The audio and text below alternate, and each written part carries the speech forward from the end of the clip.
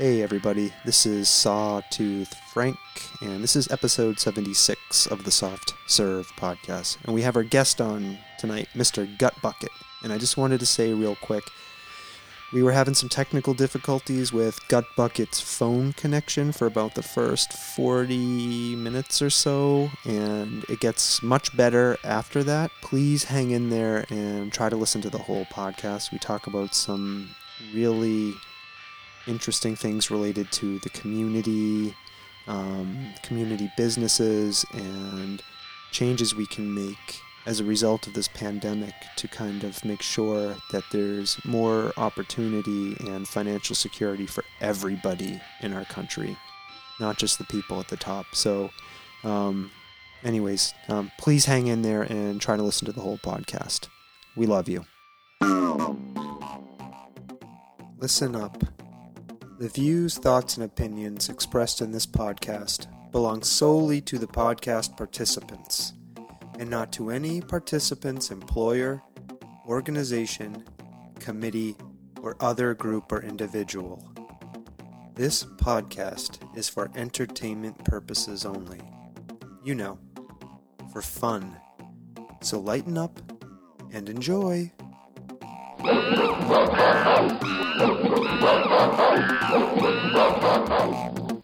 Oh, fun, Stomping Jen. Euphonic.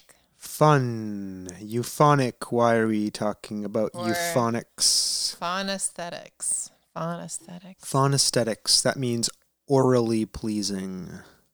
Yeah, A-U-R-A. Aurally. And I have Auditorial. oral pleasure on my mind. Auditorial.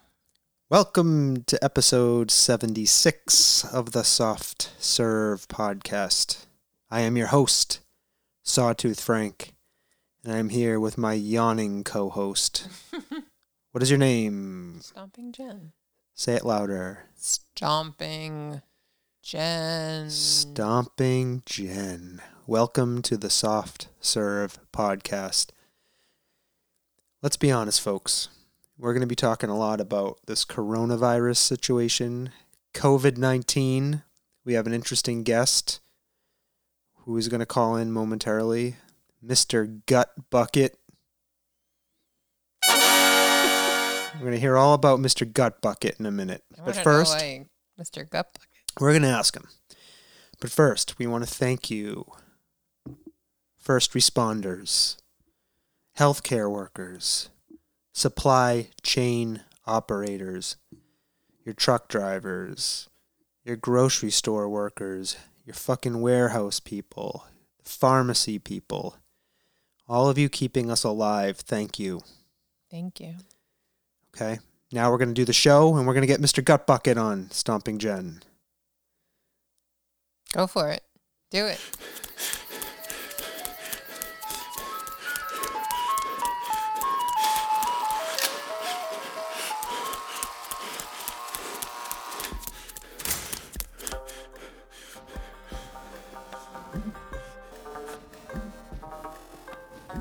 The Soft Serve Podcast.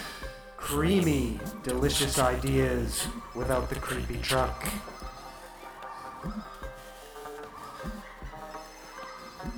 If the creepy truck was going to deliver toilet paper, I'd be all for it. You wouldn't run away from it. I wouldn't run away. All right. You talk. I'm going to text Mr. Gut Bucket and tell him to call in, okay? Yeah. All right, hold on. I'm talking. How y'all doing out there in your safe All right. homes? I texted Mr. Gut Bucket. Okay. He should be calling in shortly. Great. Now, Stomping Jen. Yeah. What do we want to tell people? I don't know. Now, I'm going to be honest. I think this COVID-19 coronavirus shit has people thrown off their game. I can't imagine why. Our downloads are down slightly.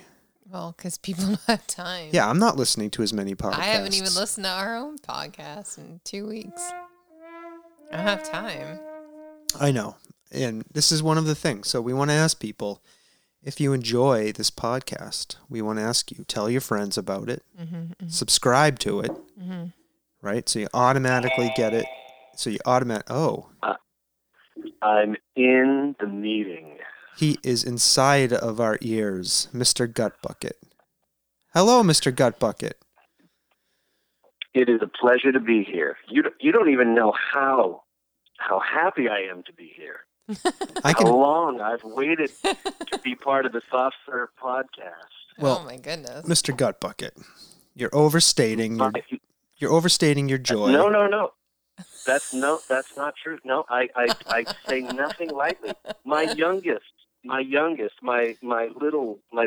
Gutbucket I said, I'm going to be on the Soft Serve podcast. And you know what she said? Why, Daddy? Why? No, that's the second thing she said. The first thing she said was Space Unicorn. that's right. I Oh, was like, yes, That's right. Space Unicorn. That's right. Yeah, she thinks that's the coolest name. The only disappointment she has with that is that she didn't think of it herself for her own podcast. Okay. weird. And then the next thing she said was, why did they want you on their show? This is a child who clearly needs more discipline, Mr. Gutbucket. Yeah. Well, she just likes to listen to podcasts with lots of swear words. I'm just kidding. She's 9, so she's got to learn them somewhere. Any fan of the Soft Serve podcast is a friend of ours, and when we tell Space Unicorn that she has a fan, she will be over the moon. Literally. Awesome. Out in space. Awesome. Yeah. She's Space Unicorn. He didn't even get his own joke. Who, me? Yeah, you. That's Oh, fun. over the moon. Yeah. Space Unicorn. I could tell that he totally went over his head that he made a joke. And Yeah, I didn't get my own joke. You're right, Stomping Jen. Thank you. Now, Mr. Gutbucket, when you and I were pre-communicating prior to the show, like I always do, I ask our guests if they want to select their own name. In this case, I didn't do that. You said to me, "Hey, don't I get a handle?" Because I was just going to use your regular name, Mr. Gutbucket. And you said, I want to be... We can't have... Right. Go ahead. So- No, I just said, well, we can't have that. We can't have that. That's we all right. have to have a handle. That's right. Yeah. So Mr. Gutbucket said, I want to be Mr. Gutbucket. And I was walking, and I was doing voice to text. I said, that's fine. You can be... And what I thought I was saying was Mr. Gutbucket, but the voice to text, Stomping Jen, translated it as Mr. Duckfucket. That makes sense. Yes. Yeah. I thought that was funny. Totally. And the weird thing with that was my second choice. Duck fuck it. Yes. So... French for duck fuck. You know? Yeah. Now, so Mr. Gutbucket, I was curious why you picked that particular name. Could you anything you want to tell us about it? Yeah, it's pretty simple. So I'm known to play a sexually active musical instrument known as the saxophone, Oh. and in certain circles I'm known for that. And so back in the day, during the era of like the Chitlin circuit, as it was sometimes called, of early R&B music and early rock and roll and rockabilly, the style of really aggressive, growling, vocalese style of saxophone playing was known as gut bucket. Oh, cool. Huh. So I really, really like that era, and so hence the name. And it was better than what my youngest daughter wanted me to call myself, which was Poop Daddy. I like Poop Daddy. Now, is there a... Yes. Oh, go ahead. No, I'm all set. I was going to say, is Taking a sip. is there an artist that you could recommend who exemplifies this style of gut bucket playing that we could look up later or our listeners could listen to? Yeah, that would be... See, this is the time of day when I forget names, and I can just remember things like... Well, first of all, for people a more recent player of that style, and I know that at least some of the people listening have a connection to New Jersey. So Bruce Springsteen's saxophone player forever and a day was Clarence Clemens. Oh, He yeah. was actually the first person that I really identified with when I was, way back in the day. So Clarence Clemens exemplifies that style of playing, for one. I could totally see And that. there were, Yeah.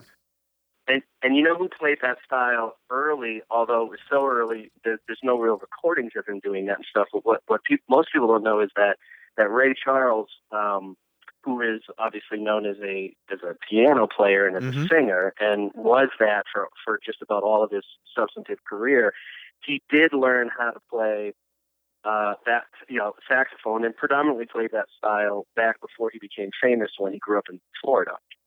Huh.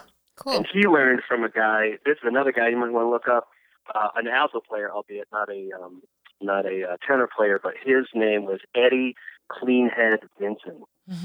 Oh, man. I love those names. Our guest last week was Ramblin' Blind Josh Pearson, and he was talking about the names of old blues players. And he had some really interesting ones that he had told us. So I like that. Eddie Cleanhead Wilson. You totally got that wrong. Oh, I got it wrong, Stomping Jen? Yes. Oh, what was it on Gut Bucket? Say it again. I said Eddie Cleanhead Wilson. Stomping Jen is telling me I got it wrong. Vinson. No, well, that's okay. That's okay. It's actually hard to hear over the phone. Vincent. So it's Vinson.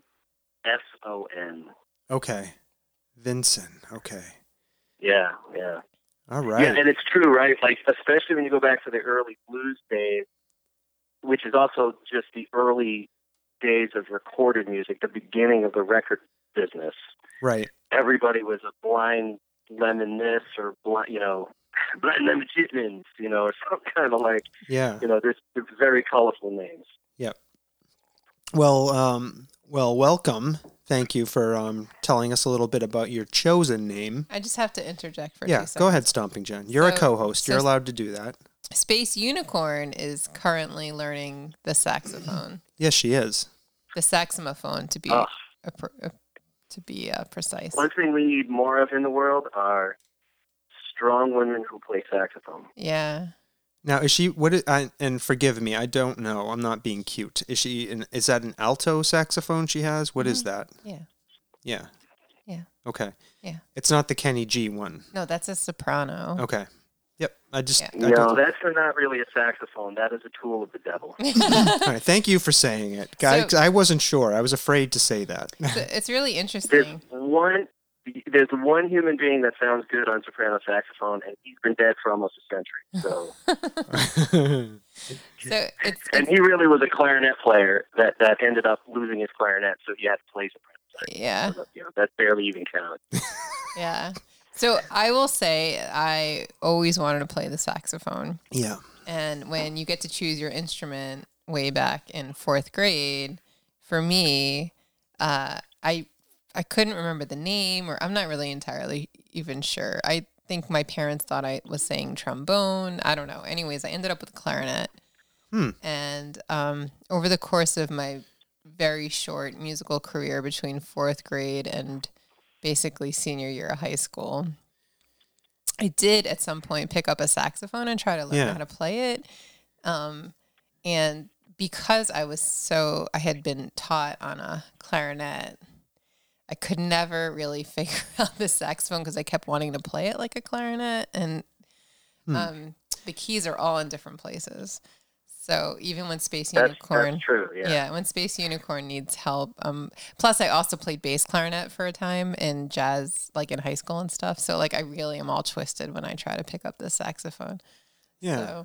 So, but back in the day, if you said, back in the day, way back in the day, if you said, I want to play saxophone, which of course inevitably most kids did because saxophone was associated with, thieves and knaves and prostitutes and, all those cool people.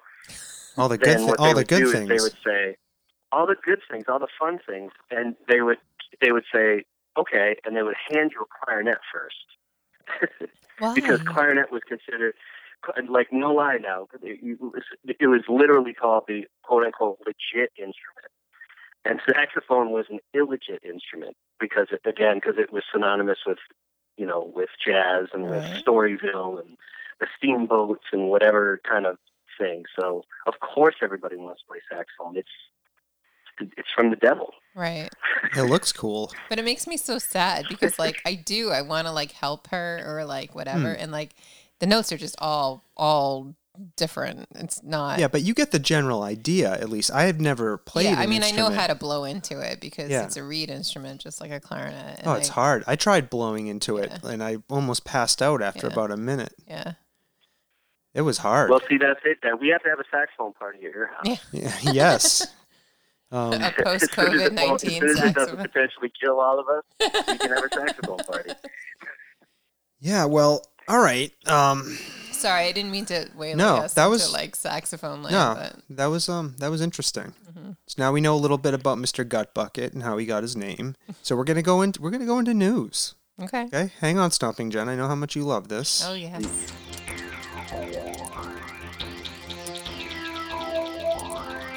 It's like very serious. Well, it's serious times, Stomping Jen. The scream, Mr. Gutbucket. The punctuation on that. We are in serious times right now. Now, last week we asked the question, is this really happening? And this week we're leading off the news with a statement, a declaration. Yes, this is happening. Right, Stomping Jen? Yep. And we've decided, Mr. Gutbucket, now hold on to your hat, that we think we might actually have COVID-19.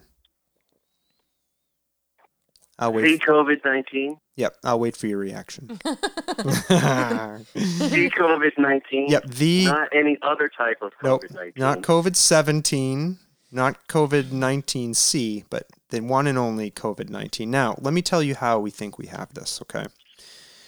I can't wait to hear. All right. So interesting. So I have to be very careful. We are family friends with somebody who is diagnosed positive with COVID-19. They were diagnosed yesterday. And our daughter slept over their house during the period where he was potentially infectious. Now, upon returning from that person's house, a few days or a week later, our daughter got sick. Right, Stomping Jen? Yeah, but it wasn't mild. It was like a mild cold, like a flu-like thing. Yeah, like she was like, "I'm taking a sick day." It was like the first week that they were off, and we were like, "Ha ha ha! You're taking a sick day!" Like, ha ha ha. Yep, and then one after the other, we all fell ill, and with these really kind of bizarre constellation of symptoms that you can't really say are the flu, you can't really say is a cold, like kind of allergies, like a weird novel type of illness I've never experienced before. So we're thinking we're potentially infectious, right, Stomping Jen? Potentially, but we're not going to get tested, so I think we should. For you yourself, Sawtooth Frank, there's no risk during that time period at any moment during the time that you thought you had these novel symptoms that you had either smoked bad pot well, it's or drank skunk locally brewed, of course, but skunk beer. It's funny you mention that. So what I will say, so if you listen to the podcast, Stomping Jen and I are not drinking alcohol right now, but I did last week. I have some topical THC/CBD cream that I apply to my joints. Not the kind that I smoke. I love the way you just like did that. He said the word clearing. Joint with guffaw. Yeah. Right? No, but I don't. I believe that was a guffaw. But I don't. I had to laugh. I was seeing where this is going, like me slathering. But you applied it to your joints. Yeah, slathering joints with topical lotion. No, but it's true because it's disgusting. Yeah, you don't like the lotion, Stomping Jen. I hate it. Yeah, it's disgusting. So anyways, I apply this stuff to my joints, and it's pretty mild. And that night, I also medicated with a very low dose of like a gummy, a little gummy, like an edible, 5 milligrams, nothing too heavy. Edible, yeah, okay. Yeah, nothing too heavy. And I woke up in the middle of the night pretty much with a full-blown anxiety attack. Right, Stomping Jen? Oh, right. And I told you. This happened, yeah. Yeah, I told you about it. Yeah, but this has nothing to do with the... Right. And then I was just I told you, I said, I'm jumping out of my skin, I'm having an anxiety attack. And then what did you do, Stomping Jen? I don't know. How did you calm me down? What did I do? What does this have to do with COVID-19? Tell Mr. Gut Bucket how you calmed me down. We just lifted some pellets. We went and lifted some pellets. It's fine. We went out to the garage and lifted pellets, Mr. Gut Bucket. All right, can we move on from this? You know how much I love talking about this. It was a good pellet lifting session. I appreciated it. And it calmed me. What does this have to do Is that what you guys call that? That's what you guys call that? I mean, What? we all have our names for it. Yeah. Kids don't know what Lifting really pellets. What does this have to do with you having... It calmed me right down. And I was able to go back to sleep. So, Mr. Gut Bucket asked me if I had some anxiety, if I ate some weed and had some anxiety. That's why. Oh. I was like, how did we Well, get here's the odd thing about that. Go ahead. So I cannot say, I don't have bragging rights over, I don't want this to come out the wrong way, like, oh, I know so many people have already had it, man. But this one woman who has recently connected with us at my place of business has recently recovered from full-blown COVID-19. Okay. And so this is the only time during this entire interview and discussion, however we want to characterize this, that I'll be totally serious. So, yep. so what I'm about to tell you is serious. So she, the shocking thing for her and her significant other are world travelers, and her spouse is from France, and they came back over, and they both had it, or at least she had it. Yes. And the odd thing with it was none of the symptoms that she presented at the time of her diagnosis, and almost half of her experience of going full-blown and being in the hospital, were any of the symptoms described as being COVID-19 symptoms, including, this was the big one for her that put her in the hospital. Her endocrine system went into hyperdrive, so as she described it, she would have this thrust of adrenaline for a brief period of time. I've been having that. Go ahead. What the fuck? Okay, keep Well, talking. and then that was followed by extreme exhaustion, almost to the point of feeling like you have mono for several hours. And this process for her repeated for 4 days until she couldn't take it anymore. And then she did start to have other symptoms, and then she went to the hospital, and they said, "Oh yeah, you tested positive for it." You know, that is so fucked up. Let me tell you why. Stomping It Jen, is. you were going to say you're experiencing that? Yeah, 100%. So listen to this. I want to ask you both. Do you know where turn off this terrible music? He said it was a serious conversation. Yeah, but what does that have to do This with is the serious music. Oh my god. All right, hold on. Let me get rid of it. We're not just lifting pellets here. No. No, listen to this. Where are the adrenal glands located? In your neck? No. Where? On the tops of your kidneys. What did I tell you I was experiencing a week and a half ago at night when I was lying down? My kidneys were like aching, and like right under my ribs, and I felt like I was going to jump out of my skin. I think that's my adrenal glands going crazy. Now it stopped. It has calmed down. I'm not experiencing that anymore, but that is so messed up that you said that. Is your friend okay? I mean, the fact of the matter is, she recovered. She's 40 years old. Okay. And she's very athletic, and she recovered. But she made it clear to me, and this is just maybe about a week ago. So I clearly we've been taking this professionally. We've been taking it seriously, at least since the 13th. But she's the first person I've come across that has said, yeah, I just finished having it. And she convalesced for 20 days. And she said, being in the condition I'm in, the age I am, she said, you do not want to get it. Yeah.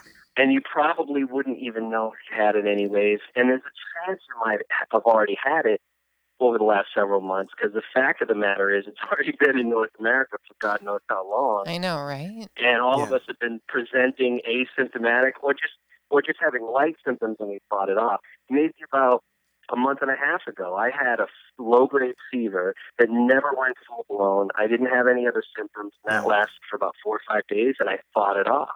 Yeah. Now, I'm not saying I think I had it, but but the greater point here is, because of when we started to, as a country, take this really seriously, or not, this has been around us for a while. So now none of us really know, because we can't test absolutely everybody tomorrow Right. to find out who's had it, who has it, or who's never had it.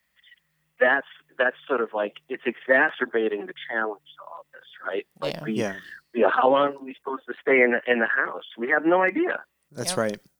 Yeah, and hopefully they'll get enough tests out there, the kind that can test for antibodies. So if you at least have had it relatively recently, it'll be able to pick it up. But I'm telling you, and going along with all of these other symptoms I was having, was this fatigue, like unbelievable fatigue. Remember when I was like fucking exhausted? But I would come home from work and have to take a nap. No, I was working at home, barely doing anything, and I would get exhausted. Yeah, I'm wondering.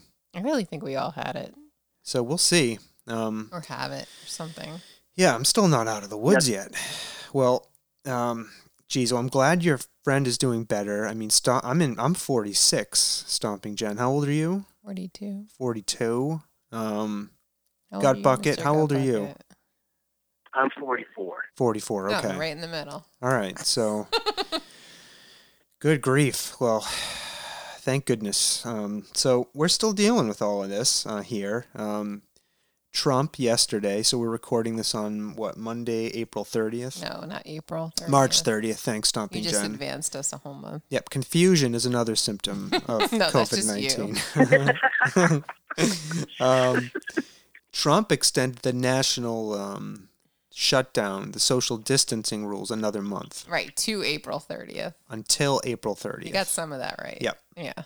Now, Mr. Gut Bucket, how are you noticing people are doing with this social distancing they're supposed to be doing? Do you have any observations you can share with us about this? Well, yeah. So it's a little dystopian, right? You have in our community. I already live in a fairly dystopian community as it is. So some of what I'm describing isn't so unusual, but it ranges on a spectrum from people are camped out less than 6 feet from each other, by the way, I will add, in front of the ale house, waiting for the day that they can get back in to get their locally sourced brews, all the way to people who are jumping out of windows because the Armageddon is here. Oh, my God. And everything in between. And like, I don't know about you guys, but when there's challenging or interesting times like these, so we all have those go-to things we turn to. So music and art is one of those to me, and another one is history. So I've kind of spent a little bit of time looking at the last 2 or 3 times that major pandemics have happened. Yeah. In they're not in our time, mind you, but closest to our time. Mm-hmm. So when you look at like 1918, right, there's a lot of similarities to both the mistakes and also some of the positive things we've done so far now. So and that gets a little frightening only from the standpoint of length of time. Mm-hmm. Mm-hmm. Yeah, you know what I mean? I do. And so, so I was not discouraged by yesterday by finding out that, that we're not going to be open for business in every way, shape, or form as of Easter, Which, by the way, the reality is this: the states, many states, ours included here, the great Commonwealth, Massachusetts, right? We're relatively sober Puritans here, and we kind of figure we got a good thing going for it now, even though it's driving us crazy. Maybe staying indoors for a little while longer is probably gonna help people. So maybe we do that. But in a place like here, say a scenario coming in a few months where maybe the federal government says, we're going to open up, and then our state says no, it's really almost in a way, it could potentially be a favor to certain employers, and I'm not going to name names here, but there's certain employers in the world who might want to use it as an opportunity to lay people off who don't want to go to work, as an example. So there's all these different things that happen in a really, really challenging environment like the one we're in right now, really unstable time period. Yeah. And, so. Yeah. Now you're. Yeah. Yeah. One of the reasons I wanted to chat with you, aside from, being a cool guy and we have friends in common, was that you're a small business owner, and I just kind of wanted a community leader, and I kind of wanted to just ask you, how are you dealing with all of this from a business owner perspective and a community leader perspective? I know that's a lot in one bite to chew off, so answer that however you want. Well, I drink a lot. That helps. That helps a lot. I'm drinking right now. What are you drinking? Yeah, what are you drinking? Right now, nothing fancy. Some Johnny Walker. Okay, that's a good. That's solid. Red or black? It's red. It's red. There's a limited supply here in our struggling mill town. Okay. Supplies have dwindled. Desperate times call for desperate measures. I understand. Yeah, it could be worse. After this, when we run out of this, then we're going to be drinking Poland Spring Scotch, and that's you don't want to do that, man. No. Johnny Walker Red is perfectly serviceable Scotch. I used to drink it all the time, so I approve. There you go. See? Okay, so aside from drinking, what other? How else are you dealing with this? I imagine there's got to be, impacts on your business, and go as far as you want to go, or not far at all. It's up to you. I appreciate that. It's been schizophrenic, and here's why. So I have a business that I outright own. This is a privately held business. Mm-hmm. And it's in music merchandising and music education. And I've owned it for 5 years. And the short story is, I bought this dress business, and we started to turn it around. My faculty and my sales team and I, and we've, for various reasons, which we can get into a bit later, we just had one struggle after the next, which really had to do with the changing environment in our industry and with hedge funds getting involved at the corporate level and all kinds of complicated issues. And at any rate, the pandemic has really been at a time when we were really trying to shift once again and find some success. It's pretty much killed off what little business we had left. And in fact, we made a decision actually just before the pandemic started to declare bankruptcy on that business. Mm-hmm. And we've started that process, which you can imagine we've tried to accelerate somewhat given the pandemic. And there's a number of strategic reasons for that.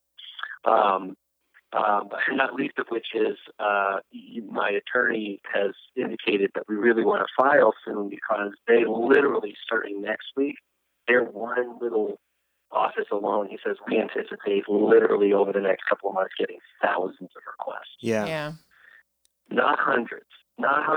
Yeah. Thousands of requests for bankruptcy. And, not all of which will file, mind you, but, people are weighing their options. And then on the other side of that, for the past year, sort of a project that has been on the side of my career for almost a decade, kind of, it gained a lot of momentum. And in the end, I actually, as I returned back to it from time away from it, I took the opportunity to become its paid executive director, Mm-hmm.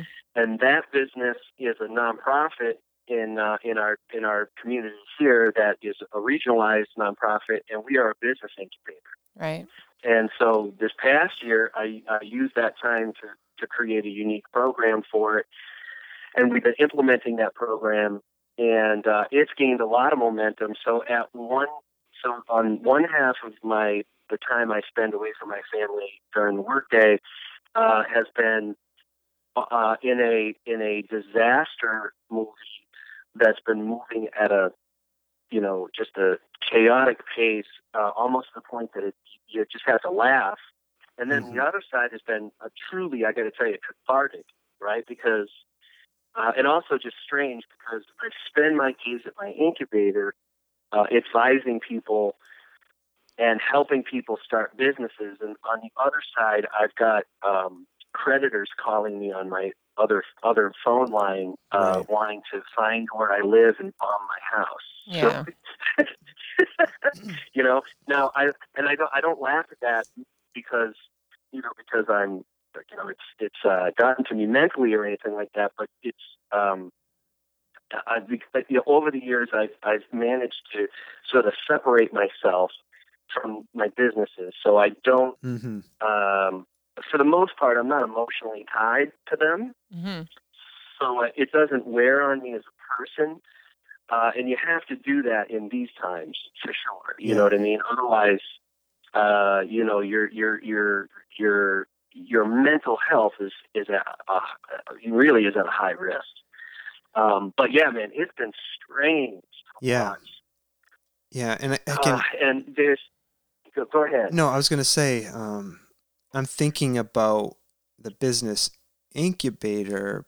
And all those fledgling businesses. And well, the ones that may be fledgling right now or may not survive this, but I feel like that function is going to be essential after we get through this, right? Yeah. It's going to be really important in helping restore the economy. Like looking down the road. Well, and so, my partners and I were talking about this a couple of days ago where, if, to put it in perspective, and I don't know if this is right or wrong, this is all speculation, right? We're all speculating at this point, like on a daily basis, because things are changing on a daily basis. Right. I don't, as much as I never give up hope, I'm an optimist, and as long as there are man-made problems, we can always solve them, right? Now, that said, this pandemic, as bad as it's going to get, it's probably going to come in waves, and it's probably going to be for a year or two. Yeah. It's not the straw that's going to break the camel's back as far as a lot of these other political, social, and economic problems that were already here before the pandemic hit. Right. I don't think. I would love it if it did. I would love us to take a close examination holistically about a whole bunch of all this stuff, right? But I don't know that that's what's going to happen at a national level, especially. But there's, at the local level, there's a way for us, there's a window of opportunity that we're going to have where there's never been a time before this for us and some of our more progressive ideas about how we change things in our region that, people are getting sick and tired of being sick and tired, I guess, right? That's what I'm saying. Yeah. And so they're listening. And they're willing to listen to solutions that they haven't previously been willing to listen to. Right. But there's a window of opportunity on that because we're going to return back to some sort of normal, right? And then people are going to be like, yeah, whatever. Right. But right now, people are starting to say, holy shit, first of all, we're going to health crisis. But right after this, we just spent almost $3 trillion pumping that into the stock market, and each infusion was just evaporated in a matter of hours, and they had to close the market. Yeah. Right? So we now have some kind of a economic downturn that might make 2008, 2009 look like child's play. Mm-hmm. And it might look more closer to the Great Depression. So the question is, what are we going to do about it? And right now, for us anyways at the incubator, it's about rapidly, even more than we already were, building our war chest, and to put, I hate military euphemisms, but that's what it is, and put that money, because we're going to need that money for some of these more progressive ideas that we have for the region. And I think that we'll have more people in powerful positions willing to listen, because it's pretty clear that the average person around, at least around my part of Massachusetts, which is one of the poorest parts of Massachusetts, that our elite, our leadership, not right across the board, but a lot of our leadership has just run out of ideas a long time ago. Yeah. And they're just trying to hold on to power any way they can. Yeah, they're about maintaining the status quo and their own comfort and their own way of doing things. Yeah, and I talked about this a little bit last week, I think, like this navigating this, like being part of a local government right now, like, and a small business owner. But like watching people absorb this information, and like it should have happened all at once, but it couldn't have, because people's heads would have exploded, if you get my drift. Like, people need to like inch their way into like, oh my God, this is really happening. And, like, is this happening? Yes, it's happening. Now we have to do something about it. Well, it goes back to what Gut Bucket was saying, right? I mean, if you are familiar with history, right? Contrary to what our president says, anyone could have anticipated something like this happening. And even if you pay a moderate surface level amount of attention to media, there have been books, podcasts, movies in the last 10 years. Knowledgeable people talking about talking about the risk that a pandemic poses to the world and our country specifically, and how we're not prepared. Right. But it's, so it's interesting, Mr. Gut Bucket. Are you Mr. Gut Bucket or just Gut Bucket? Anyways. He's Mr. Gut Bucket. How dare you? If you, because it's you, if you want to call me Gut. Hey. Mr. Guts. Well, the bucket. it's all good. But we operate in a lot of similar, kind of mindset. So like, here I sit, having tried to work on community projects and building community and figuring out ways to bring together community and like creating events to do that and everything.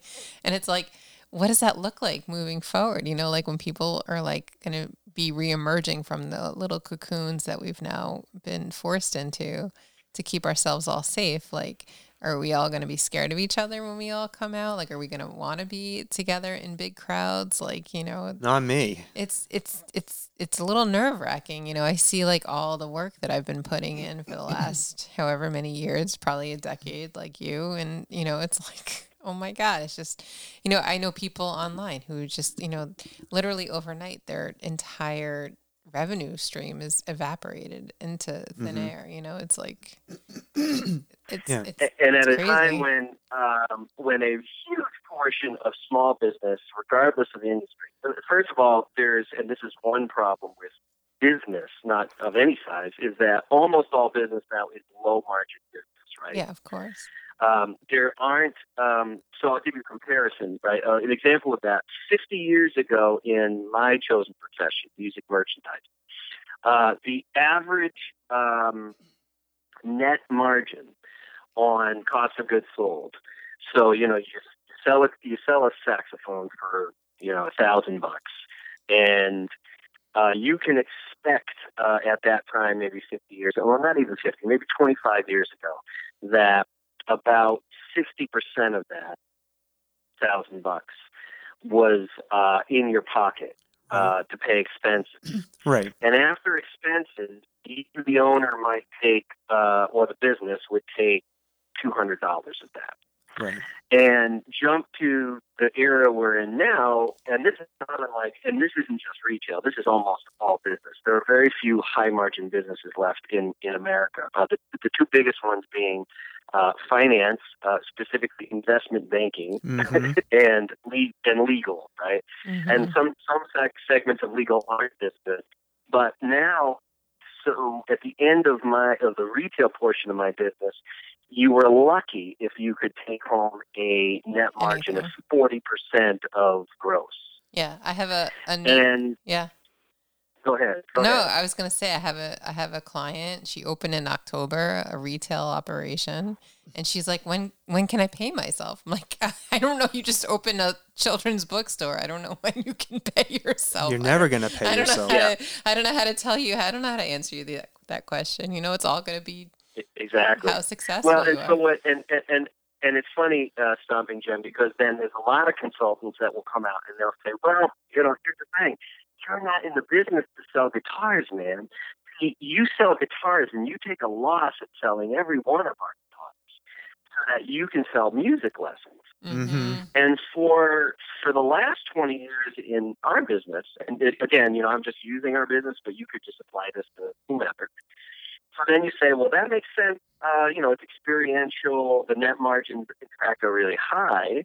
And you've got the right relationship with your faculty. It's a really, you're paying them well. Everyone's happy, right? And it's recurring, right? Every month, someone's paying us tuition. But here's the problem: that only works in an environment where there's enough of a middle class or upper middle class and with two very important things. They need to have money, but they also need to have time. Yep. Yeah.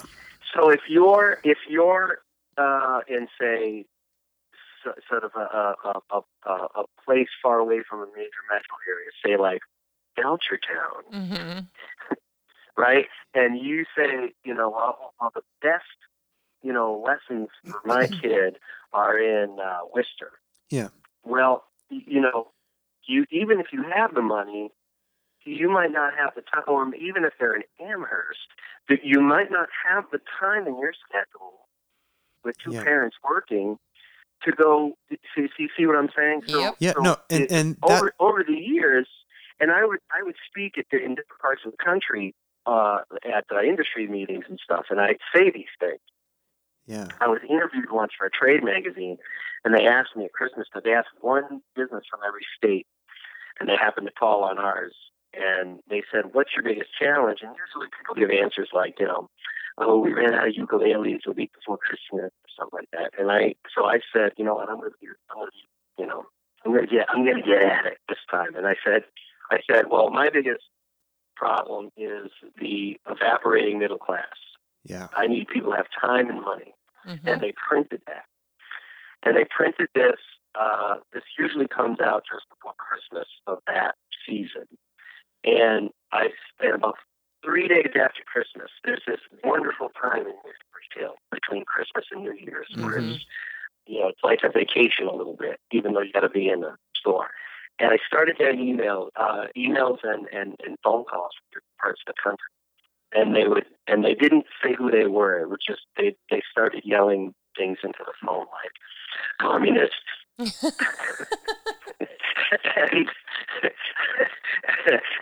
And things like that. And I thought, well, I guess I struck a nerve. And the irony is I'm striking a nerve with fellow retailers who just aren't, they're just afraid to publicly say, to just sort of call out the elephant in the room, Yeah. So I guess my point is, you can't be afraid to call out the elephant in the room. Right. Because the problem's never going to go away unless we start to just call it what it is. And how do we get the middle class back time? That's a question. Stomping Jen and Gut Bucket. It's crazy. I hear that Stomping Jen already has all the answers. I'd love to hear what she has to say about Yeah. Now, Mr.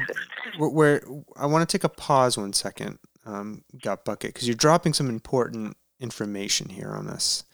And your phone line sounded a little crunchy to us on that last segment. Stomping Jen were making eyes at each other. Are you on your computer or are you on a phone?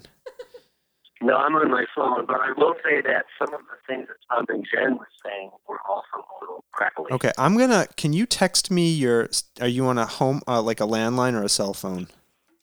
I'm on a cell phone. Can you text me your cell phone number? I'm going to try actually calling you direct and bypassing this portal we're using, and we will just try to reconnect with you, see if we get a better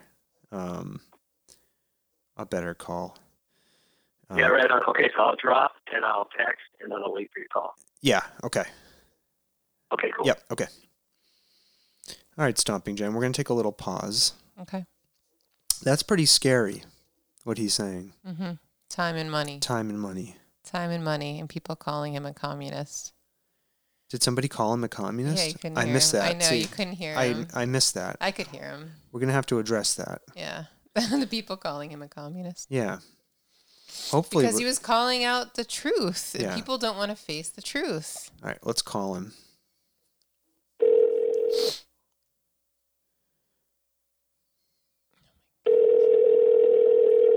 This will be better. You think so? Yeah. Yes. Oh, it's this is way much better. Yeah. So Gut Well, Bucket. that is much better. Wow. I Yeah. didn't realize how bad the Zoom line was. Yeah. Yeah. How come it was so bad last time? I don't know. Probably because everybody in the world's on freaking Zoom. So we're not going to do that again. It's all right. What I missed, Gut Bucket, was Stomping Jen said you were being called a communist. I totally missed that. I've been this is not something that happens all the time. And having spent almost 20 years, if not 20 years on stage, having shit thrown at me in almost all the lower contiguous 48 states, I'm not lying. Yeah. It's okay. It's okay to people. But I occasionally am accused of being either a communist or a Marxist or generally a radical leftist, and which I find funny considering that, I run a business incubator and I espouse all of the cornucopia of positives that is capitalism. Right. It even just sounds good, doesn't it? Capitalism. Not to me. I mean, I'm not quite a communist, but I feel like I'm definitely a socialist. And after this whole fucking pandemic fiasco and the exposure of exactly how shallow and weak our ability to care for people is, and how for-profit healthcare is a fucking paper tiger. I don't want to say we need to somehow seize this moment and really make a change. The kind of changes that Bernie Sanders was advocating for. And I'm afraid, I'm afraid, what I'm afraid of is we're going to get on the other side of this. And like we always do, people are going to say, forget. Things need to change. We can never go back. And that's exactly what we're going to do. Right back to the way we were. That's my fear. Well, and so, a moment ago, and you're right. And a moment ago, we were talking about, what were we talking about? It was really fucking good.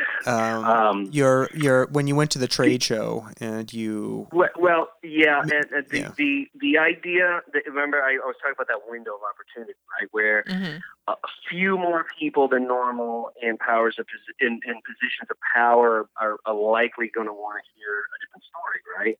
Yeah, and that's kind of what you're expressing right now, and we have to seize it.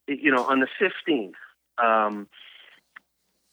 over and over again, Joe Biden in the debate kept saying over and over again, what we need is solutions, not revolution. And I'm sitting there and I'm saying to myself, actually, the solution that we need is in fact a revolution. Yeah. Yeah, is revolution. If not now, then how bad does it have to get now? Well. Yeah. What this process right now is exposing, first of all, pandemics like this are natural, and they're going to happen. Right. The fact that it's happening while we're here, and we've never really had to experience. Our lifetimes have coincided with, albeit a downturn, at least from our perspective, economically, but generally speaking. This isn't our grandparents or our great-grandparents' time period. Right. You know what I mean? As if the labor movement strife wasn't enough. They get hit with a pandemic. Oh, by the way, you're going to go fight World War I. Right. Let's see, what else? Oh, if you were in Russia, well, you're screwed because there's a revolution going on. But before that, most of the country's starving. The world was going through a similar phase like we are now, of a lot of strife and instability, right? Yeah. So this is also about us as a people learning, and I say us, globally, we're learning how to deal with something we haven't had to deal with before. And that's entirely, I'm waiting for one leader somewhere at the municipal, state, or federal level just to say, in the first place, the pandemic we're dealing with, there are issues stemming from it that are man-made problems. But, first and foremost, this is a natural occurrence that, Mother Nature's in charge. Mm-hmm. Yeah. And we need to recognize that. And I think if we do, our attitude towards this whole thing sort of shifts a little bit. Yeah, and the only one who has said anything remotely like that is Fauci, Dr. Fauci. He kind of has been, at least in the last week, telling people we don't make the timelines, the virus makes the timelines, right? We have to listen to the virus. Right. This is going to sound incredibly callous. Even though 200,000 people dead is incredibly tragic, and especially since a percentage of those was likely preventable, if Trump had acted earlier, I fear it's not going to be enough to make an impact on people to really make it obvious how much we need a revolution in the way we administer healthcare in this country, and how we feed the poor, how we capitalize every fucking thing in our society to try to squeeze every fucking dollar out of it. I'm friends with somebody online who posted something today about Airbnb owners who are complaining because they've bought up a lot of free real estate in their communities,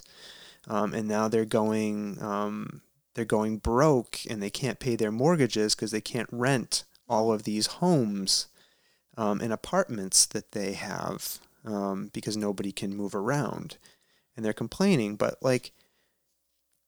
housing is a human right.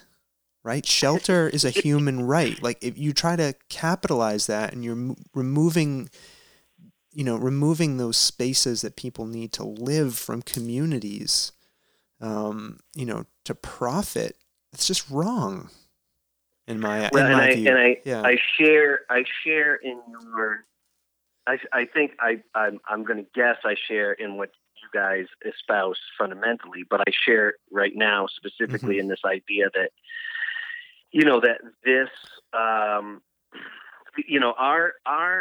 the people who hold the true power for our country, and many of those people also are part of the power elite globally in business and in government.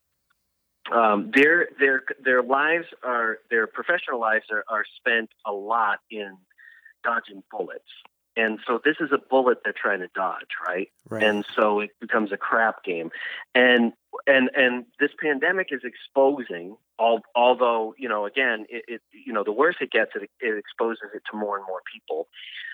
So the question is it going to expose it to enough of disgruntled people who have their eyes open? But generally speaking, it's exposing us to all of the problems of, what happens with a privatized system. So it's not just healthcare, but, it's all the major systems, energy, education, food. Yeah, exactly. Well, and now we see all the weaknesses in a privatized system, in a healthcare system where we've determined. Generally speaking, I'm painting with a broad brush now, but Sure. Generally speaking, we determine the number of beds by what is profitable or could be profitable for that given community or region. That's almost never going to be enough beds for when the worst case scenario happens. Ironically enough, then some would say, well, then it's very simple. We take over the public spaces for those beds. On its merit, on its sort of ground level, I'm okay with that. But isn't it interesting how the privatized side people instantly want to then take over the public trust to make up for their inequities, right? That's so right. This mimics itself over and over again all over the place. We also see the weakness in a debt system. In other words, fundamentally, our economic system for some time now is based on I become in hock with my credit card or with my loans and so forth to smaller, relatively community-based financial institutions who in turn are in hock to larger financial institutions who are in hock to ever larger institutions until you get to investment banking. And we divide those debts up into smaller pieces. Right. We then reconstitute them in mixed pieces. We call these, credit. Bundles. Yeah, this is the whole credit default swap disaster. I think you're describing.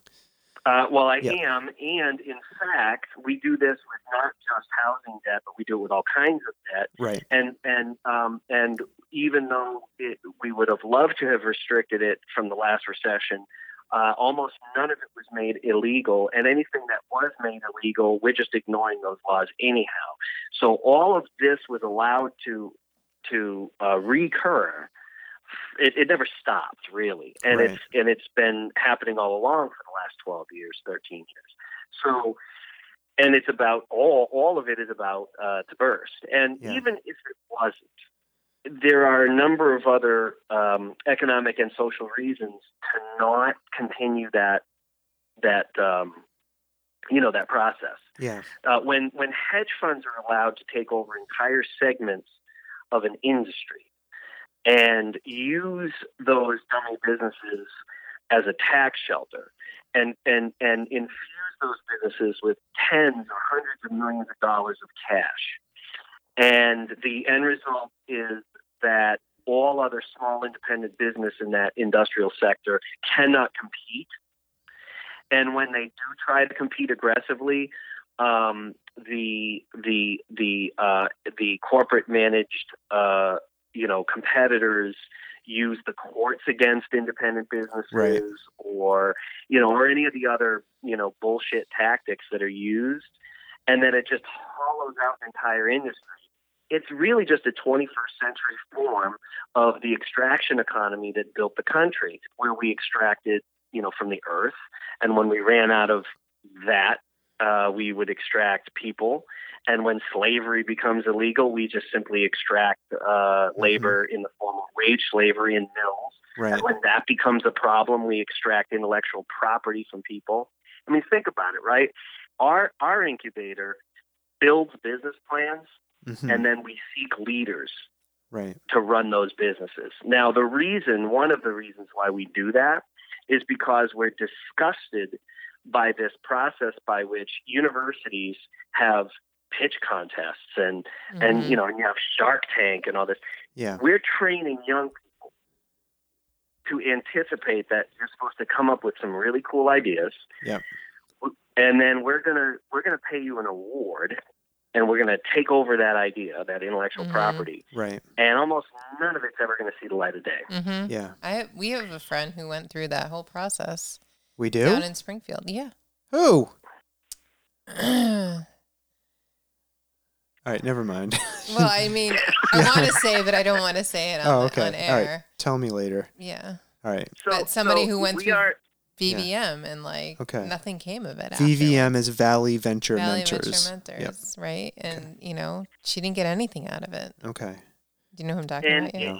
Well, and you have this happening, and it's the equivalent, okay, of let's get really detailed. That's the equivalent of it's 1913, and I'm a white guy from New York City, and I travel to the Mississippi Delta, and I'm just driving around, man, and I'm down dirt country roads, and I see this black guy sitting on a porch, and he's playing guitar. It's between shifts out in the cotton field, and whatever he's playing, I don't really have to like it or not, but I can sense it is the real deal. And I know I can sell a lot of records if I record that. And I walk over to that man and I say, hey, man, I tell you what, I'll give you $10 if you just sing your little song and pick your guitar right into this little machine right there.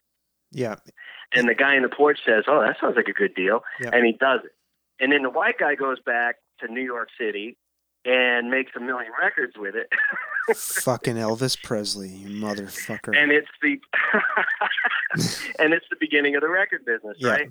So it's so much of our economy Mm-hmm. is based on what I call the extraction economy. It's not an original idea to me. I shouldn't say it's my, I call it, but we need to get away from that. So what is the solution? How do we get away from this debt-based extraction economy? Where do we go? Let's say we get on the other end of this pandemic and we all wake up and we say we've got to do things differently, Mr. Gut Bucket. Lead us. What are we going to do? All right, I'm reaching deep into the bucket. Okay. I'm not going to profess to have all the answers. Sure. I will tell you what we're doing, and part of it is encouraging in a variety of different ways. Well, first of all, in the incubator, we have this leadership candidacy program, which I just described, right? So instead of us awarding money and resources to somebody, to a business plan that probably doesn't have any relevance to the current marketplace we're in, we're writing business plans and we're saying, all right, who are the prototypers? Who are the manufacturers? Who are the engineers? Who are the service people in our area? Who are the artists? Right. What does our marketplace look like? Right. Mm-hmm. And then we're writing business plans that we feel for those and a variety of other reasons are going to be relevant to this marketplace. And then we're going out, and the contest, if you will, is to seek people who want to be the CEOs of these companies that we're creating. Okay. And we have money and we have resources to put toward that. In other words, we're getting rid of the bullshit. My partner in all this, one of the mentors that's been a key part of building the incubator, his name is Dave LeBelvic. And Dave keeps using, because Dave and I and you guys too, we're all around the same age, right? So we probably all have seen The Real World, right? Yep. Back in the day when MTV played, music and The Real World. And he's like, what we're doing is we're getting to a point where we stop being polite and we start getting real, right? Right. So everything Hashtag we're doing, Real World. full disclosure, right? We're in north central Massachusetts, Yep. and our region is roughly from a town called Devens. Yep. There used to be the military installation all the way to Orange. I was North Quadrant. I was stationed at Devens Mm-hmm. when I was in the military, Gut Bucket. So I know the area well. Right on. Yep. So formerly major manufacturing. Believe it or not, there's 300 or 400 manufacturers still here. There's still a lot of vibrant stuff going on here. The problem is it doesn't employ people. And for various reasons, particularly in the urban communities in this region, there's a certain member of the well-established people in these cities, that frankly, the status quo works for them because folks are willing to work for, $8 an hour. Right. Mm-hmm. And so then you got non-townies that have moved out here over the years, my family included, because, there's cheap housing and because we lived in my wife and I, our case, we lived in Lowell for 10 years before this. And so we know we wanted to be in a mill town, but we wanted to be at the beginning of the process, not the end. Right. And what we didn't realize is that if you do that, you can potentially get yourself shot. And no, I'm exaggerating only slightly. It's contentious. Let me put it this way: we've earned the right to be citizens of the city we live in. Right, but am I hearing you in saying you feel like there's some portion of the people who do view you as the white knight gentrifiers riding in to take over their city? The irony is, so there's a little bit of that, Yeah. And then there's also the, listen, man, this ain't none of your business, move on. Right. You were supposed to move to Amherst. You were supposed Right. to move to Northampton. Yep. There's plenty of that around. I live in a very red part of what's otherwise surrounded by a very blue part of the state. Mm-hmm. And that anger really comes from decades and decades of under-resourcing and under-educating people who are otherwise very well-educated and very smart. Mm-hmm. But they've been so angry for so long, they just don't know where to center that anger anymore. Yeah.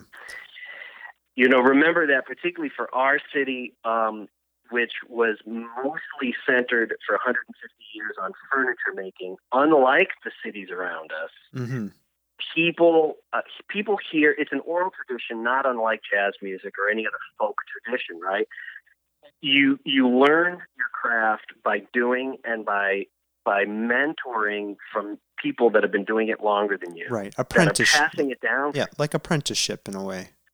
Right. And I Yeah. got to tell you, that lasted in our city until 15 years ago. That, Yeah. Like, deindustrialization didn't happen here 100 years ago like it did in cities around us like Fitchburg or Greenfield or Mhm. Athol. It happened, the end of it really happened 15 years ago. It was Yeah. really in the last recession. And it didn't happen because the businesses here weren't successful. It happened because the owners that were they were privately held for a long period of time. And beginning at the end of the 80s, they started to sell the businesses to hedge funds and to other publicly traded entities. Mhm. And those entities made them more efficient. In some cases, they even added employees Right. and made them profitable. And right at the moment that they were the most profitable, by and large, they sold them off to liquidate them and make and turn a profit off of the liquidation. Jesus fucking Christ. So, and that's not every single business. For each business, every entity or family, in some cases, had to make a decision. And that's the other thing I want to say here is for every business, there is a different story, just like for every person, there's a different story. But there are some patterns. And one of those patterns, at least for the publicly traded set, is this idea, they're like cockroaches. They just come in to create Mhm. profitability so that they can liquidate that profitability, and they'll make a fee off of every transaction that's Right. a part of that. And then communities throughout the United States or Canada or other places are just left in the dust. Yeah. So this is all like a huge sidebar to what you initially asked me. So besides the program Mhm. at our incubator, it's basically our rule of thumb is we take a strong look at everything that's fucked up and that's been done wrong for a long period of time. And then we just do the opposite. Yeah. And then, especially well-established and well-moneyed people say, well, shit, that's all well and good, but, how the fuck do you do that? Because that's Right. just bullshit. Yeah. And then we say, and we look, no, it's not bullshit because, see, we're not part of the money set, so we got nothing to lose. Right. So when I say we're going to go off and we're going to go do this program, we've got great support. In our case, at the incubator, I've got great support from our board.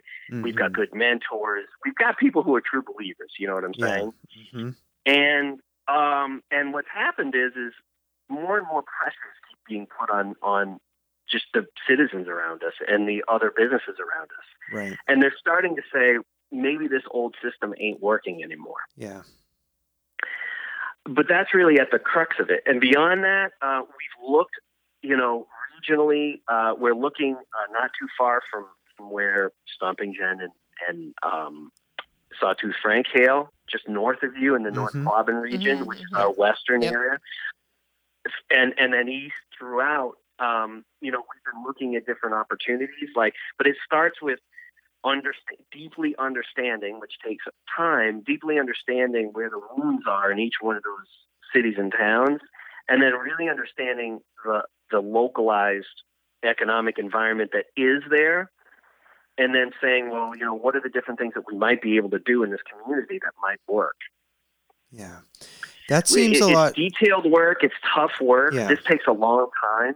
It's not. It's everything that is not short term and is careless thinking and is thoughtless. And it's exactly why everyone around us has told us we're crazy and it's never going to work. But in these times, it's exactly why I know it's going to work. But it seems a lot harder than a socialist police state. It seems what? A lot harder than a socialist police state. I think that would be easier. That's what you think we need. Yes. That's just what you're describing sounds like a lot of hard work. It is a lot of hard work. Yeah. I think we need a kind socialist benefactor to Are you talking about Bernie? run a socialist police state. Yes, Stomping Jen. I would be a great socialist police state leader. You have to promise me something though. Yes. The uniforms have to be fucking kick ass. You know they will, Mr. Gutbucket. They'll be the best uniforms suitable for old people bending over to pick things up, but with a stretchy fabric.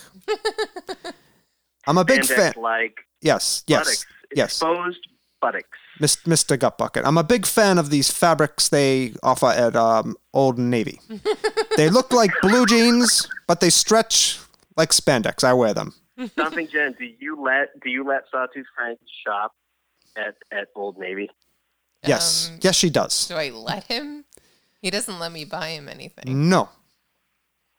Anyways, yeah. No. Wait. There was something more behind there. Do you not? You don't. Oh, that's all I wear, Gutbucket, is Old Navy. Yeah. No, I did not know that. Yeah, Is no. Old Navy a bad place to shop at? Fast fashion, right? Fast fashion. They do not pay good wages. They do not pay a living wage. They are not unionized, and they offer shit for health insurance. Joe Biden shops at Old Navy. That's who shops there, Stomping Jen. Old Navy, the solution, not the revolution. Yes. And if you think that motherfucker is going to win the Democratic primary, you got another thing coming to you. We could still win. We can still go all the way. We've got to win Wisconsin. Isn't it ridiculous? I don't even know. Like, is the campaign what? It moved online? Is that? Yeah, it's all online now. But like, who's paying attention? Yeah. Everybody's freaked out and buying toilet paper. Yeah. So listen. Now I know I'm in good company here with Bernie supporters. Yes. And Bernie Sanders himself, Mr. Gutbucket. And right. And even Mr. Sanders is here. Yes. So forget all of the contentious nature of this political season. It must be tough to run a campaign during a pandemic. Oh my God! You gotta appreciate the people. Like think of the 20-somethings that are running this campaign right now, and they're like, "Oh, sure, pandemic." Just add that to the list. Mm-hmm. You know? Yeah, I mean, I'm actually quite worried that this is going to be a fucking Trojan horse for Trump to fuck around with the election in the fall. There's something interesting because my wife and I, that's it, when we do talk about politics, that's been a lot of our conversation has been, are we even going to have an election in November? Hard to say. I mean, we have like a select board member leaving, and like we need to have a local election. We don't even know like what's going to be. Yeah. Well, one thing I was going to say, just to kind of wrap up our community and business part of the conversation, was I think one potential panacea to a lot of this is having worker-owned businesses. Mm-hmm. We've seen, and I think out here in Western Massachusetts, we have a couple, more than a couple. One big company, I mean, there's been a couple of companies, really big national companies that have turned over to worker-owned businesses. And I think that's one thing that might help fight against some of this extraction economy and, the stuff that Mr. Gutbucket was talking about. So, I don't know. I'm not, this is not my forte. Not? No. There are no two cooperatives or other types of employee-owned scenarios alike. Mm-hmm. But it's funny because you don't. Well, what you see, generally speaking, are the employee-owned business models, and the businesses themselves. They all seem to be relatively successful on the surface, and that's because the ones that survive do, in fact, they have a lot of success. What you don't see are the ones that fail. Right. I can't tell you right now statistically what exactly is the failure rate of those businesses as compared to other business models. I'm going to guess that it tracks similar to other business models. Mm-hmm. You know what I mean? There, in certain circles, that concept generally is treated like, oh, it's exotic, or it's, those things are impossible. They never work. Yeah. That's just simply not true. Yeah. And what I guess I think the thing I'm trying to express is not whether or not the business will be successful or not, because I understand that, like, businesses rise and they fall, and, that happens. But what I was thinking about is if there's any firewall we have against corporate raiders, like, hopefully it's that if the employees of a company, like, feel like they own it themselves and feel like the value in that company comes from their work, and their investment and their production, and maybe that's not for sale, Well, there's a great example of this, Sawtooth Frank, in Clinton, Massachusetts. Sure. There's a medical device plastics manufacturer called Nipro. Okay. And the gentleman, when I first came to these shores that I'm in now, Yep. the gentleman that at that time ran Nipro was a privately held company, and he had been there forever. Mm-hmm. And the town depended on this mill. Thousands of people working there. Yep. And when I first came to this region, he was in the process of creating what they call an employee stock option. Okay. Company, right? Yep. Which he successfully did. The process was by and large a successful one. It preserved a community. It preserved the company, mm-hmm. and the employees decided, and executive management decided, after the ESOP was created, they took their asset class, the value that they had in the company, and they partnered with a Florida-based company that really liked the product menu that they had and their capacity as a company, and so bought them. And to this day, it's successfully run. They've created this even larger company between locations in Florida and in Clinton, and I think they have a couple of locations in different parts of North America. And it's successfully running, and thousands of people work for that company. And the owner, Gordon, ended up doing all right. Everybody won. Yeah. Everybody got something. And in more ways than one, there were a bunch of different measurables about what success, how success was measured in that case. And this should have been the story of Toys R Us as an example, right? Yeah. Instead, the owner of Toys R Us made a fateful mistake, and he sold it to a hedge fund, and then, a much different story happened. So, yeah, you're right. I mean, everything you've said is not wrong. Yeah. It's just that we're not doing these things a lot. There's a number of reasons why we don't do them. The number of reasons is varied, because there's a lot of different people with a lot of different ideas on the planet. Mm-hmm. But that having been said, the reasons why they do it are all very simple, and most of them have to do with greed and avarice. Yeah. Yep. It's true. We all make choices. Yeah. But, I think in the example you provided where I think if the employees and the workers of that company and that were helping sustain that mill town, primarily made that decision themselves based on whatever this company from Florida presented them and told them, then, that's a decision that the workers and the community then take responsibility for, right? Versus, a couple of people at the top who are, trying to make money. I don't know. I mean, that feels a little better to me in some way.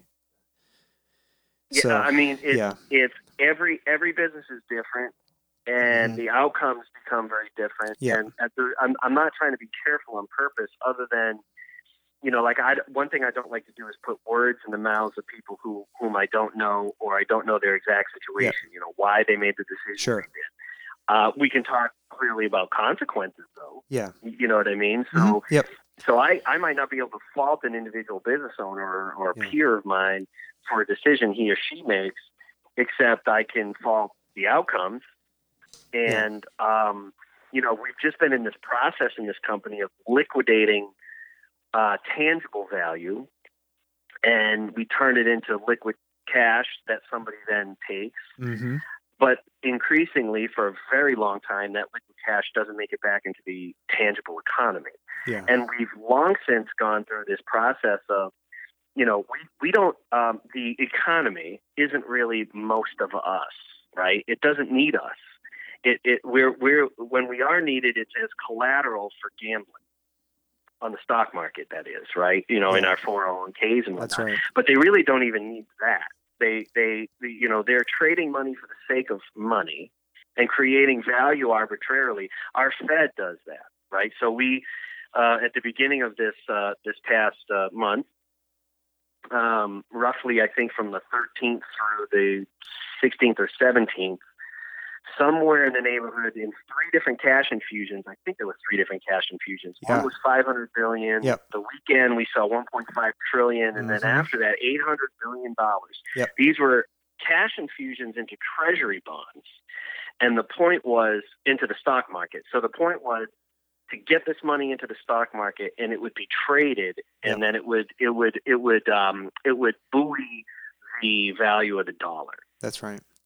And with each cash infusion, it only took like 2 to 3 hours each time. They had to close the domestic stock market because all of that was evaporated, right? Yep. But that really wasn't evaporated. That money was traded. Yeah. So who made money? Do you know who made money in that case? The traders, the people conducting the transactions, skimming. Well, this is it. Fund managers. The only real money, the only real value that was created in those cases is that fund managers are the people who make the money that's made off of trade. Yeah, the fees. Got to put money. The fees, they got to put money in a bank account somewhere. Yeah. Now you cannot tell me that the Fed didn't know before infusing that money that was going to happen. And keep in mind that I don't know what the percentage is, so forgive me, but a solid number of trades every day done on the American stock market, on the U.S. stock market rather, are made by computer, and the computers aren't being manually managed by people. It's all algorithms that are controlling this. This accounts for the fact that we have such instability in the stock market. Stopping Jen is laughing because one of the things I constantly complain about are these financial engineers who work for hedge funds and the stock market who write algorithms that siphon money out of our economy at the fraction of a millisecond all day long. Like Office Space. Yes. And Yes. in the beginning of that process, you probably know, like servers were literally put a mere inches from each other, physically closer to the market, because the fractions of a fraction of a second faster, they could get a leg up. And they were paying hundreds of millions of dollars in cases in real estate transactions just to be in the same building, but to be just an inch or two closer, right, to the New York Stock Exchange. Stupid. It's just a misuse of human capital, a misuse of technology. Yeah. Do we need any other physical manifestation of the golden calf and of false gods? It's just stupid. Yeah, and people. Go ahead. Sorry. No, I was going to say, so I know that this exists. You know that this exists. Oh yeah. And yet, and you know this. You have this in the back of your mind, and then you sit in your office, and you have people coming in who their goal is to. I'd like to start a cleaning company because, you know what? After I lost my $50 an hour paying job 15 years ago making furniture, I haven't been able to make more than $9 an hour since then. And I'm just sick and tired of it. And I just even if I don't make much money in business, I'd just like to feel like a man or a woman again. Yeah, I want to have some Dignity. pride or a sense of purpose in life. Yeah, and not just the money, but the meaning behind the work I do. Yeah. And I look at that and I say, how is it with all this monetary wealth going on and how arbitrary it is, it's ones and zeros? How is it that they can't share how much would it take to make everybody else Equitable. To put I'll put it Charity. this way: to inject enough wealth into the tangible economy Yeah. that every one of those people could be making more than a comfortable living middle class wage. No, everybody's How going to much? get $1,000 if you make less than 100,000. So you and I aren't going to get any money, right? And then they're going to get all these tax shelters out of all of this, and all the other people are just going to be left with nothing. And all of these small businesses, they get to take out a loan. That's what they get. That's their relief. That's the money that the feds are giving them, a loan. And it goes an back, interest-free loan. and it goes back to Well, remember, Yeah. Stumping Jen. This is a debt-based Right. economy. exactly the extraction But- economy. And this is where we turn this conversation around, right? What we have to do, because there's way more of us than there are of Revolution. right? So here's the thing. Goddamn and I, fucking right. Viva la revolution. Go ahead. Sorry. Viva la revolution. So you have this debt economy, and this is what has our elite scared, right? It's because when in a debt-based economy, when literally you have something that you can't control, like, I don't know, a pandemic, like something Mother Nature does, Mhm. right? This is why, by the way, we don't talk about climate change in a serious manner. It's not because it is, but it's not, because the best way to fight climate change is a decentralized series of energy systems, which is good for entrepreneurship but bad for major energy companies. It's Right. not because you change your transportation system. It's not because you drastically change major systems. It's that it's going to end the debt-based, the leveraged financial model of our economy. Because that makes a shit ton of money for the people at the very, very top. Because it can only be. It's trickle up. Right.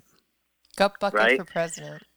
But the only way that system works is if it's actually working. Like, you can't take a break from it. Right. Because physically, somebody's got to pay somebody the debt to pay to this person, then pay to that person, pay to that person. So that's how it trickles up. So, I'm not saying that we find ways as long as possible to just stop the economy. Mm-hmm. But globally, we should all be seriously considering,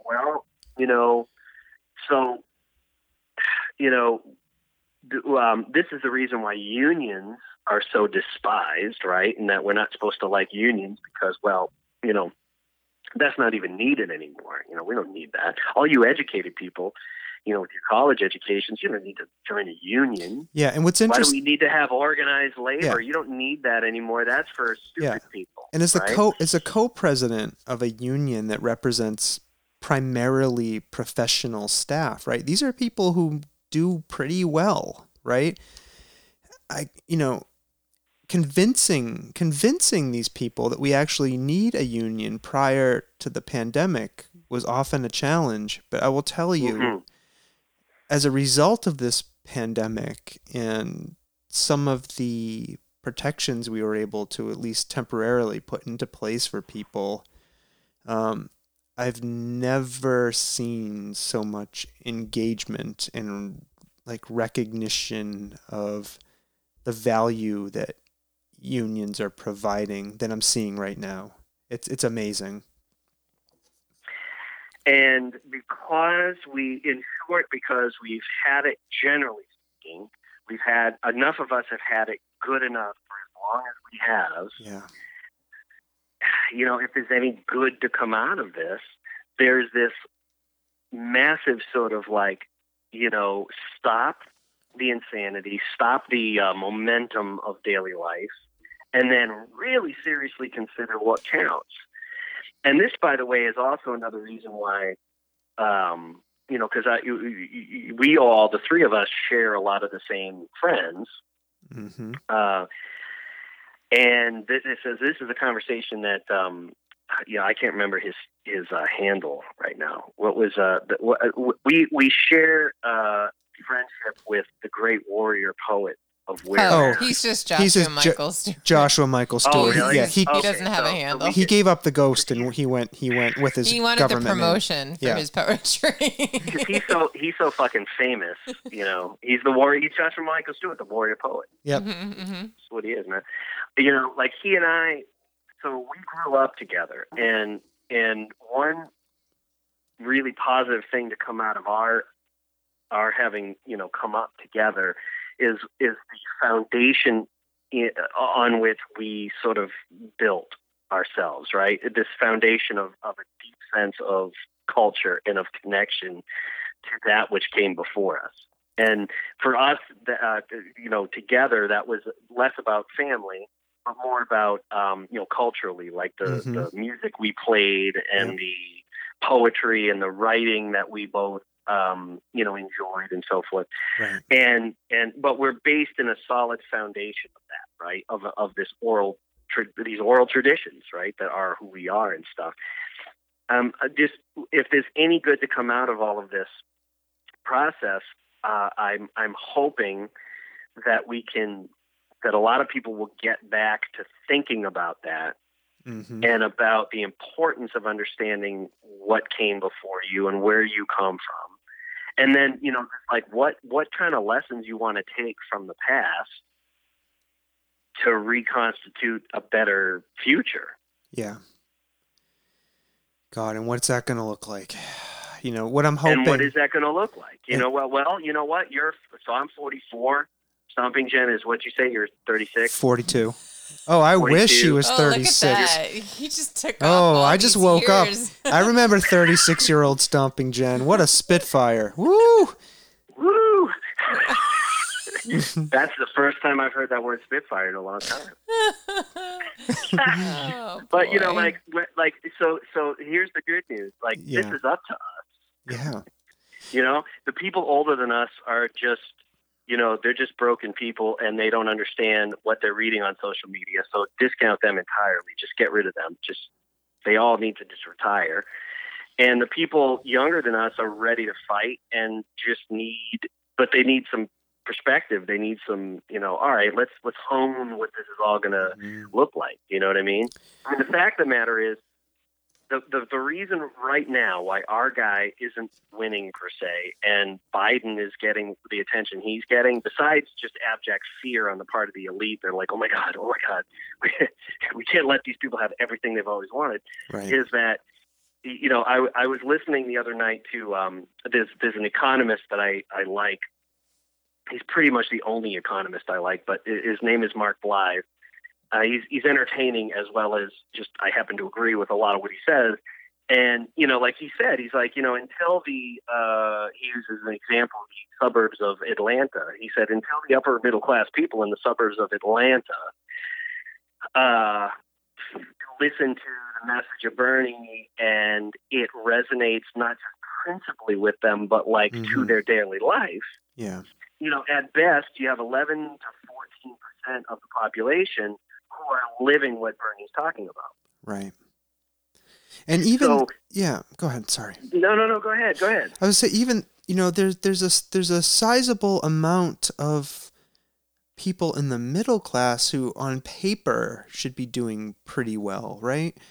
But just feel like Sisyphus, you know, just pushing that boulder uphill and never able to get it up there, you know, and having to do it all over again, repeating the work, accumulate debt, pay off debt, work. And again, like on paper, these people, you know, seem like they should be doing pretty good, but really they are, they're debt slaves and they're living paycheck to paycheck and they're not materially different from, for whatever reason, people who weren't able, you know, to make the transition from a lower level economy into the middle class. And, you know, you're just an illness or a paycheck away from being totally broke. It's scary.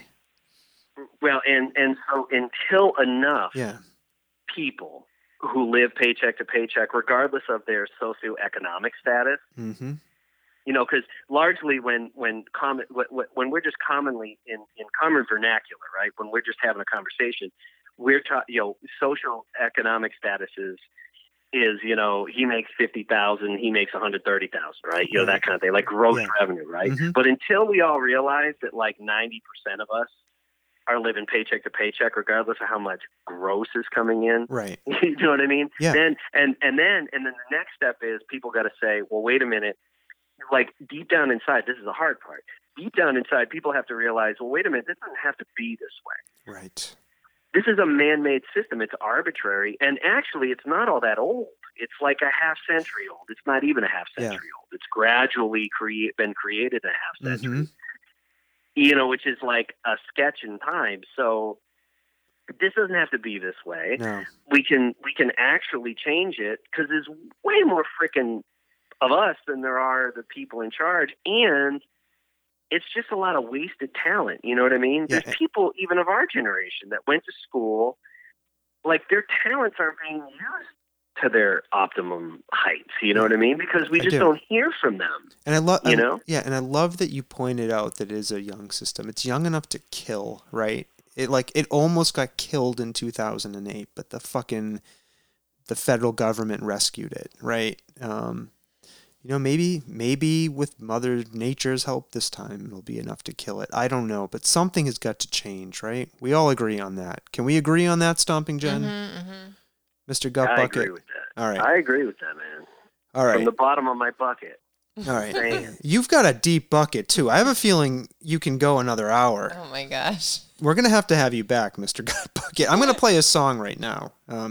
We're at an hour and 40 minutes. Can you believe this? Oh my God, are you kidding? Holy shit. Yeah. What's the longest podcast you've ever had? Over 3 hours, and we're not even going to try, Mr. Gut Bucket. Stomping Jen's falling asleep over here. She's not really, but I could tell she's about to. I am tired. You are tired. I am fatigued because I have the COVID-19. I know. You know what I thought would be appropriate? To play, we mentioned the poet warrior Joshua Michael Stewart. He wrote a song called The Social Distancing Rag. So I'll play it. I think it's an instrumental. There might be some words in there. I'm not sure. Does a rag have words in it? Does anybody know? It can have words. It can not have words. Okay. It's a rag, man. Yep. All right. I'm gonna play the rag. We can chat a little bit over the rag, and then we'll wind down. Does that sound okay, Stomping Jen? Sounds fine. Gut Bucket, you okay with that? I'm along for the ride, man. Okay. All right. And we'll have you back. What we should do is do a Gut Bucket, Joshua Michael Stewart. Josh Pearson. Rambling Blind Josh Pearson. I don't know about Rambling if he would want to come on. Yeah. We'd have to talk to him. Well, what nights? That would be an epic podcast. That would be like doing a podcast. You take two ornery farmers and you just record them getting wasted on a 24-pack of Natty Light on the back of a pickup truck. Sounds awesome. Hey, as long as I can, I'll be the designated driver. I'm driving the board, Stomping Jen. That's right. That's so, right. all right, I'm gonna play the rag. Okay, talks amongst yourselves real quickly. I'm gonna hit this button. Okay. Hopefully, it works. All right. Are you hitting the rag? Are you on the rag? Whoa! Ooh, it's very loud. Okay, here we go. The rag is very loud. Ooh, got a good signal coming in here. Mm-hmm. This is the social distancing rag by our bud, Joshua Michael Stewart. Mm-hmm. Love this guy. He's amazing. We don't know if there's words. We're gonna listen and find out. So, I know what I need to talk to you about, Gut Bucket. Do you have Netflix? I do. Okay, so there's a movie I need you to watch, right? And we'll have you come back on and we'll talk about this. It's called The Platform. Okay? I posted about this on Facebook.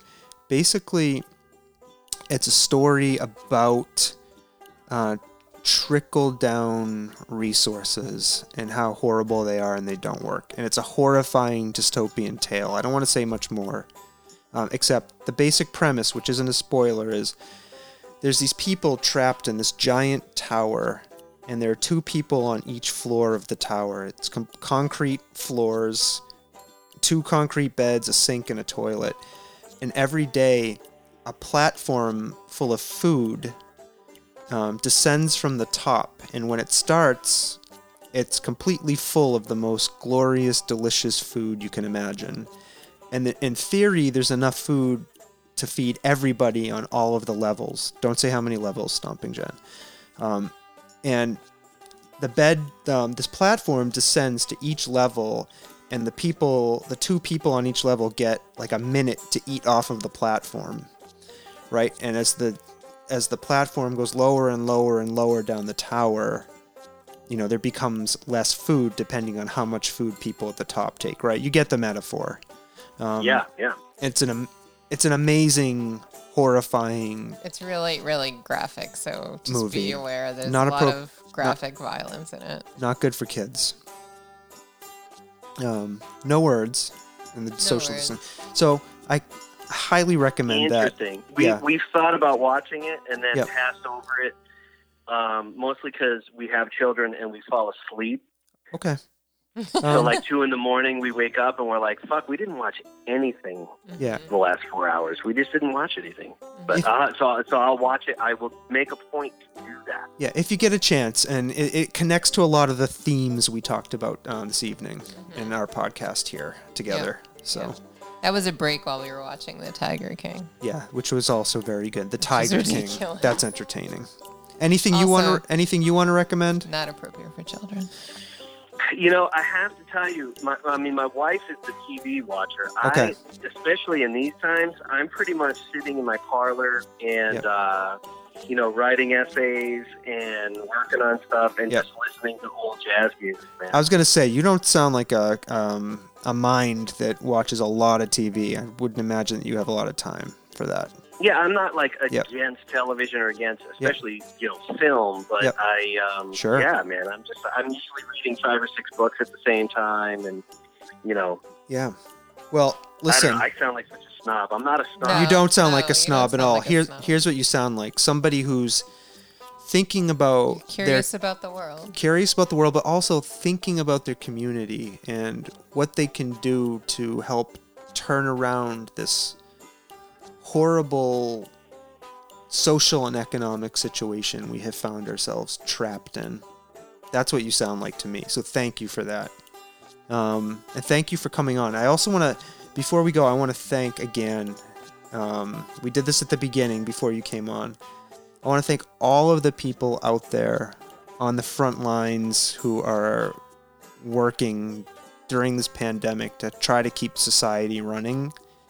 So those are our healthcare workers, our first responders, the people doing the hard work of running and maintaining and delivering our supplies, right? Grocery store workers who are getting us food, pharmacy workers, retail people who are coming in every day. What do you think? Who am I missing? Local Gut farms. Bucket. Local farms. Local farms that are local producing farms. the food that we enjoy. Yep. I said it last week. The most important podcast hosts. They're the most important people in a pandemic. You know what? I think it's important for us to say to everybody right now that's feeling isolated, Yeah. right? And that was feeling isolated before, and this has only exacerbated all that. People have to remember something Yeah. and take this to heart, that I don't care who you are, I don't care what situation you're in, you are loved. Mm-hmm. God damn it. You are Thank you. valued and you are loved. And I mean that very sincerely, especially in these times. That is a wonderful sentiment to end on, Mr. would Gut agree. Bucket. So what we're gonna do, we're gonna hit the outro music, Gut Bucket. You feel free to hang up. And again, thank you for coming on. We really appreciate the time you spent with us. And to reiterate what Mr. Gut Bucket said, we love you, everybody. Love you. Stay safe, stay healthy. Stay safe. We're gonna keep doing this. We're gonna keep talking about this pandemic. We want to be there for you. So, we love you. Right, I Stomping know. Jen? Yep, we do. Okay. Bye, Mr. Gut Bucket. Thanks again. You guys keep groovy. Take care. Okay, take care, man.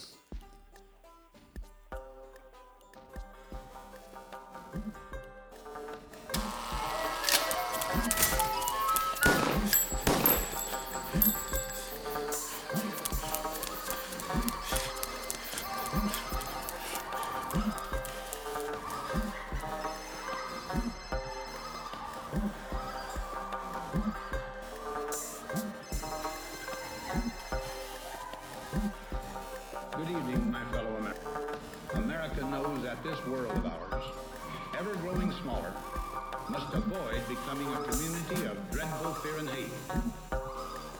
Those who have freedom will understand also its heavy responsibility. That all who are insensitive to the needs of others will learn charity, and that the sources, scourges of poverty, disease, and ignorance will be made disappear from the earth. And that in the goodness of time, all peoples will come to live together in a peace guaranteed